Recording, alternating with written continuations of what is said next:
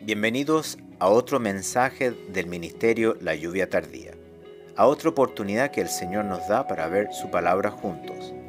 Le pedimos al Señor que nuestro ministerio le esté ayudando a acercarse más a Él y a poder entender aún más claramente sus caminos. Si tiene alguna pregunta o sencillamente necesita oración, por favor escríbanos a través de nuestro sitio web www.layuviatardía.com. Nos gustaría mucho poder ayudar. También quisiéramos dejarles saber que nuestros mensajes de audio en español ahora están disponibles como podcast a través de iTunes. Búsquenos en la tienda de Apple iTunes bajo el nombre Ministerio La Lluvia Tardía y suscríbase.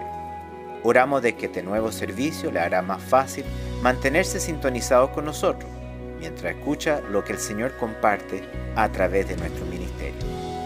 Y ahora dejamos con ustedes a la misionera Sara Mena para que comparta el mensaje de la palabra de Dios. Escuchemos lo que el Señor nos quiere decir.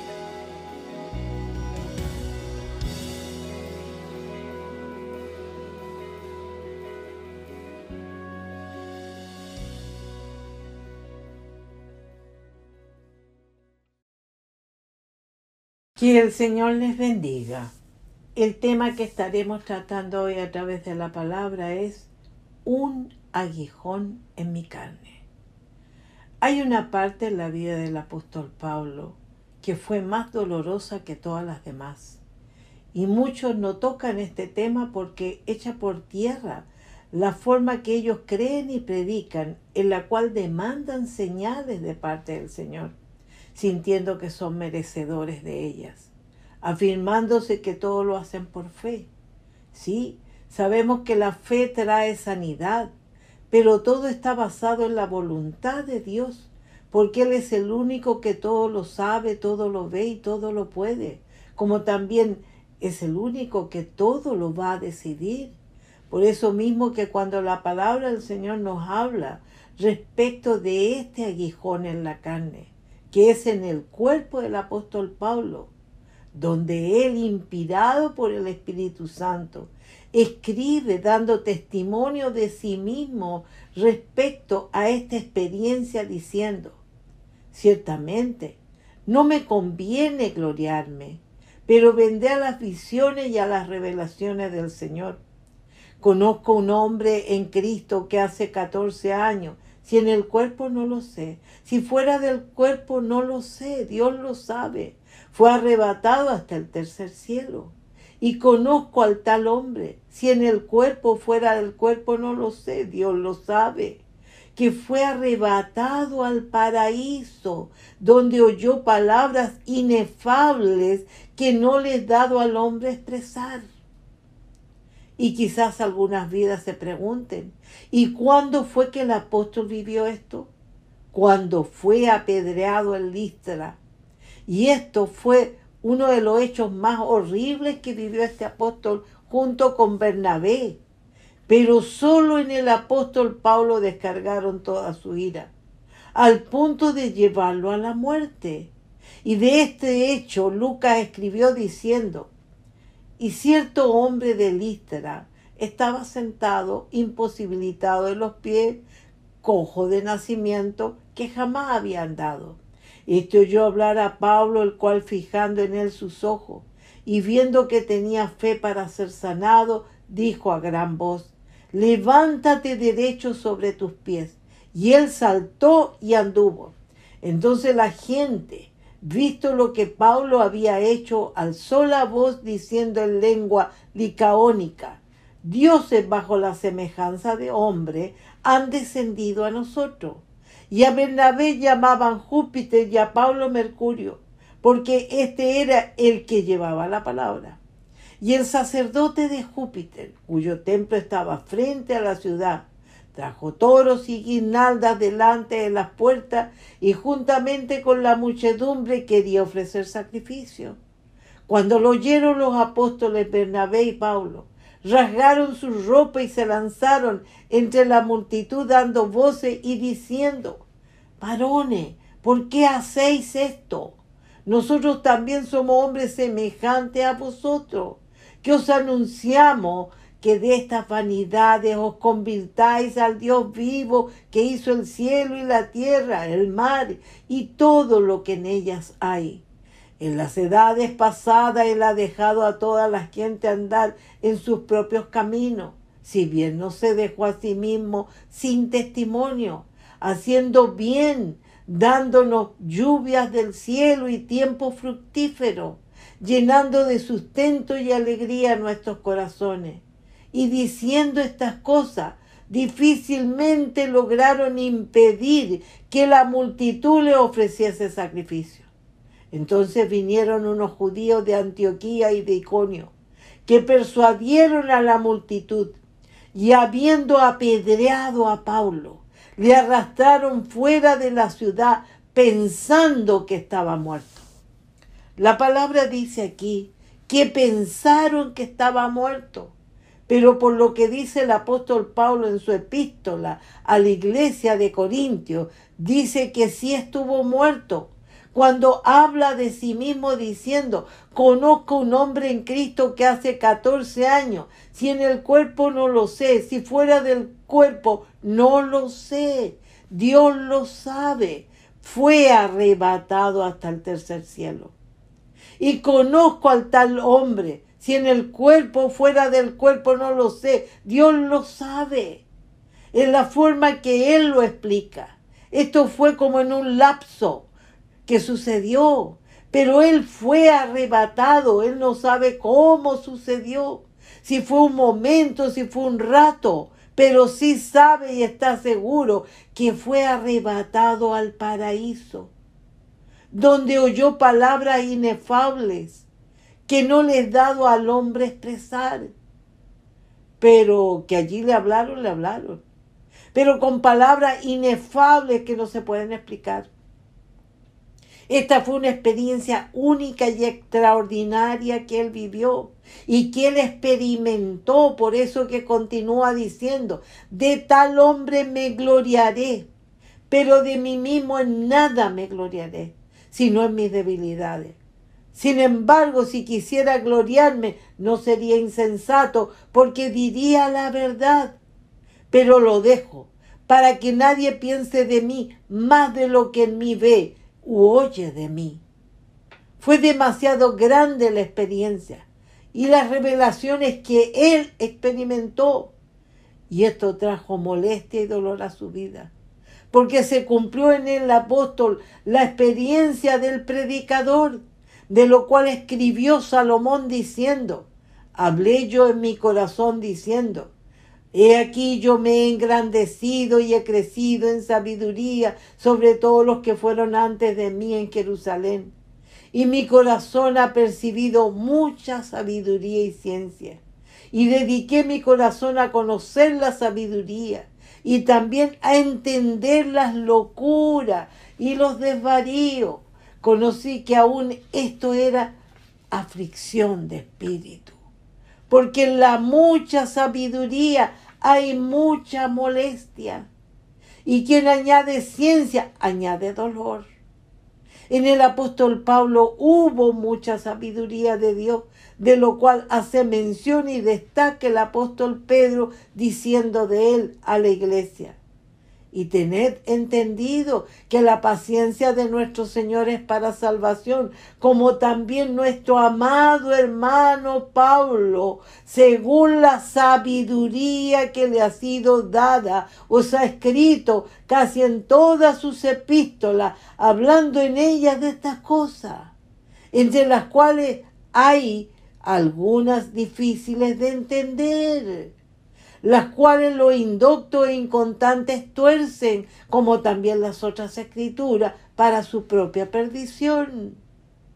En el apóstol Pablo hubo mucha sabiduría, lo cual es un don del Espíritu que implica una especial reverencia hacia Dios, que lo hace ser obediente y humilde a sus mandamientos. Y él tuvo esa cualidad al ser sabio, pero esto trajo mucha molestia a su vida. Y fuera de eso añadió ciencia, que es otro don del Espíritu, que es tener un conocimiento profundo, elevado y preciso de Dios, basado en el estudio de las Escrituras y enseñado y recibido de la fuente misma, que es el Espíritu de Cristo. Y en estos dos dones se desarrolló profundamente el temor a Dios. Por eso que la palabra dice, he aquí que el temor del Señor es la sabiduría, y el apartarse del mal, la inteligencia. Y al leer la palabra, en donde aparecen los dones del Espíritu Santo, pude comprobar que este apóstol no solo recibió estos dos dones, que son la sabiduría y la ciencia, sino que llegó a algo mucho más profundo cuando dice, ahora bien, hay diversidad de dones, pero el Espíritu es el mismo. Y hay diversidad de ministerio, pero el Señor es el mismo. Y hay diversidad de operaciones, pero Dios que hace todas las cosas en todos es el mismo. Pero a cada uno les dada la manifestación del Espíritu para provecho. Porque a este es dada por el Espíritu palabra de sabiduría, a otro palabra de ciencia, según el mismo Espíritu, a otro fe por el mismo Espíritu, y a otros dones de sanidades por el mismo Espíritu, a otro el hacer milagro, a otro profecía, a otro discernimiento de espíritu, a otro diversos géneros de lengua, y a otros interpretación de lengua. Pero todas estas cosas las hace uno y el mismo Espíritu, repartiendo a cada uno en particular como Él quiere. En esta parte de la palabra pude entender que en este apóstol se manifestaron todos los dones del Espíritu. Y por esto que en este apóstol se cumplió esa palabra del Señor Jesús cuando dijo que si alguno tiene sed, venga a mí y beba. El que cree en mí, como dice la Escritura, de su interior correrán ríos de agua viva. Ante esto puedo decir que este apóstol bebió al máximo del agua viva. Por eso que de su interior corrían ríos de agua viva, porque no solo procuró los mejores dones del Espíritu, sino que en su sed de Dios bebió en abundancia del Espíritu. Y por eso mismo que ahora entiendo lo respecto a ese aguijón en su carne. Porque este se produjo por ese don de sabiduría que trajo mucha molestia a su vida en su ministerio. Porque, ¿qué decían algunos de la iglesia de Corintios refiriéndose a él? Porque a la verdad dicen, las cartas son duras y fuertes, mas la presencia corporal débil y la palabra menospreciable. Esa era la opinión que tenían las vidas, que estaban en rebeldía, cuando Él les decía la palabra de verdad. Y más encima hubo burla por ese aguijón en la carne, porque por ese don de ciencia añadió dolor. Y por esto mismo que ahora entiendo mucho más cuando el apóstol en su dolor dijo, y para que la grandeza de las revelaciones no me exaltase desmedidamente, me fue dado un aguijón en mi carne, un mensajero de Satanás que me abofetee para que no me enaltezca sobremanera. Y ante esto, ¿qué hizo él? Dice, respecto a lo cual 3 veces he rogado al Señor que lo quite de mí. Él rogó 3 veces. Él persistió una y otra vez. No una, sino 2, hasta 3 veces. Pero ¿cuál fue la respuesta de Dios? Y me ha dicho, bástate mi gracia, porque mi poder se perfecciona en la debilidad. ¿Y qué decide el apóstol ante esta respuesta de Dios? Él dice, por tanto, de buena gana, me gloriaré más bien en mis debilidades, para que repose sobre mí el poder de Cristo. Lo más importante que debemos aprender, fuera de la gran importancia de todo lo demás, es aquí cuando el apóstol dice, de buena gana me gloriaré más bien en mis debilidades. Es como diciendo, de buena gana acepto la voluntad de Dios. Es más, me gloriaré en mis debilidades, que quiere decir que va a presumir y a jactarse de sus debilidades. Porque ese era el precio de amor que le quería tributar a su Señor, ofreciéndole con esto todo su amor y a la misma vez su total reconocimiento. Es como diciéndole, este es un precio pequeño y humilde de amor y de gratitud que pongo a tus pies por lo mucho y por lo grandioso que tú me has dado. Él reconoció con todo su corazón la gracia que le fue dada, la salvación, la vida eterna y el precio tan inmenso y doloroso que tuvo que pagar el Señor por todos sus pecados. Porque el Señor no solamente dio su vida, sino que también derramó esa preciosa sangre divina para lavar todo lo malo que había en Él. Y fuera de todo eso, tanto a Él como a todos nosotros nos ha dado su palabra, que obra cada día en nosotros para transformarnos por medio de la renovación de nuestro entendimiento, para que comprobemos cuál sea la buena voluntad de Dios, agradable y perfecta, en el poder de su Espíritu que nos ha dado en su fruto, en sus dones y además en sus dádivas que se sepan de cada día, el sustento para nuestros cuerpos. Además nos viste, nos cubre, nos acompaña, nos cuida y nos protege de todo mal. Porque toda buena dádiva y todo don perfecto desciende de lo alto, del Padre de las luces, en el cual no hay mudanza ni sombra de variación. Él de su voluntad nos hizo nacer por la palabra de verdad, para que seamos primicia de su criatura. Por todo esto yo pregunto, ¿cómo retribuirle en algo tanta bondad y tanto amor? Porque lo más grande es esa dádiva de amor que nos ha dado a todos en esa vida eterna. Y más todavía, siendo todos nosotros pecadores. Porque la paga del pecado es muerte. Mas la dádiva de Dios es vida eterna en Cristo Jesús, Señor nuestro. El apóstol Pablo sabía que esa dádiva fue hecha, cumplida y dada por amor. Por eso que Él toma de esa gracia y le basta su gracia para responder también por amor a Cristo diciendo, por lo cual, por amor a Cristo me gozo en las debilidades, en afrenta, en necesidades, en persecuciones, en angustia, porque cuando soy débil, entonces soy fuerte. Él tiene puesta su fe en el amor y en el poder de Dios, porque en ello se perfeccionará en sus debilidades, porque Él tiene la seguridad, la confianza plena que el Señor nunca lo abandonará, porque en ese suceso tan horrible que vivió cuando lo apedrearon en Listra, pudo sentir y ver el poder de Dios, el poder que hay en los miembros del cuerpo de Cristo, los cuales fueron todos esos discípulos que lo rodearon y lo cubrieron con sus cuerpos. Porque allí se manifestó la grandiosidad de la gracia de Dios cuando dice que después que lo arrastraron fuera de la ciudad, pensando que estaba muerto, ¿pero qué? Pero rodeándole los discípulos, se levantó y entró en la ciudad.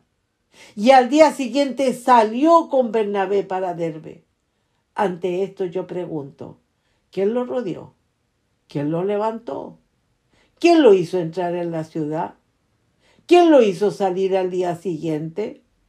Porque ¿puede un ser humano hacer todo esto enseguida, después de haber sido apedreado y dado por muerto? Imposible. Solo todo esto lo puede hacer el grandioso poder de la gracia de Dios. Por eso que Dios le respondió al apóstol ante su petición, bástate mi gracia, porque mi poder se perfecciona en la debilidad. ¿Y todo esto por qué? Porque Dios quería que se manifestara el cuerpo de Cristo en poder a través de la unidad de los hijos de Dios. Porque en la gran debilidad que hubo en el cuerpo del apóstol, al ser apedreado, Dios quiso manifestarse a través de los miembros del cuerpo de su Hijo. Porque ellos estaban llenos del Espíritu. Y al haber esa llenura en ellos, se manifestó la grandiosidad del poder de la gracia de Dios. ¿Estamos entendiendo el poder de la gracia de Dios? ¿Y hasta dónde puede llegar a ser ese poder? ¿Y en quiénes se manifiesta realmente ese poder? ¿Y para quiénes está dispuesta esa manifestación de poder? Este poder está dispuesto solo para aquellos que tengan sed de Dios y quieran beber en abundancia de Él, de la llenura del Espíritu Santo, en su fruto y en sus dones, prevaleciendo en ellos la fe, el amor y el temor a Dios. Esto es para aquellos que pueden llegar a sentir y a expresar, al igual que el apóstol y a los otros discípulos que caminaron con el Señor. Por eso que dijeron, ¿quién nos separará del amor de Cristo? ¿Tribulación o angustia? ¿O persecución o hambre o desnudez? ¿O peligro o espada? Como está escrito, por causa de ti somos muertos todo el tiempo. Somos contados como ovejas de matadero. Antes, en todas estas cosas, somos más que vencedores por medio de aquel que nos amó.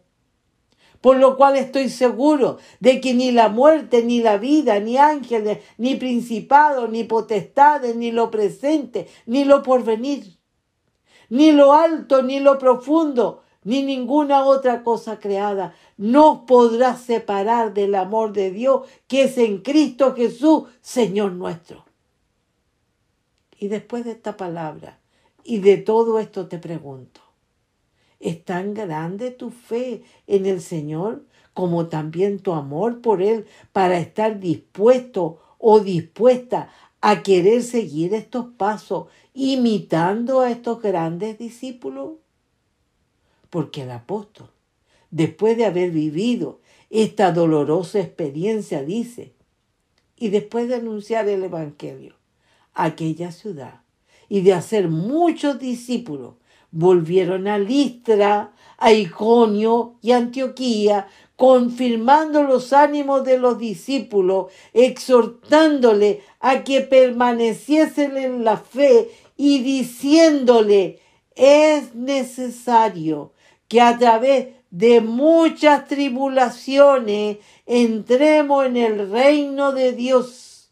Y constituyeron ancianos en cada iglesia, y habiendo orado con ayunos, los encomendaron al Señor en quien habían creído.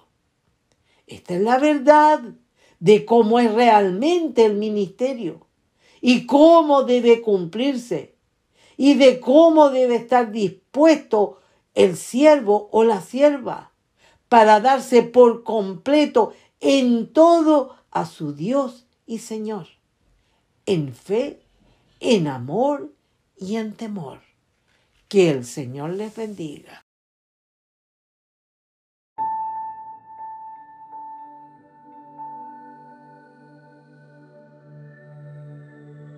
Por favor, únase de nuevo con nosotros la próxima vez para continuar viendo la palabra de Dios juntos. Por favor, escríbanos a nuestro sitio web si tiene alguna pregunta o necesita oración. Nuestra dirección nuevamente es www.layuviatardía.com. El Ministerio La Lluvia Tardía es un ministerio financieramente autosuficiente, dedicado a compartir a Jesucristo y su verdad con todo el mundo. El Señor está cerca. Que Dios le bendiga.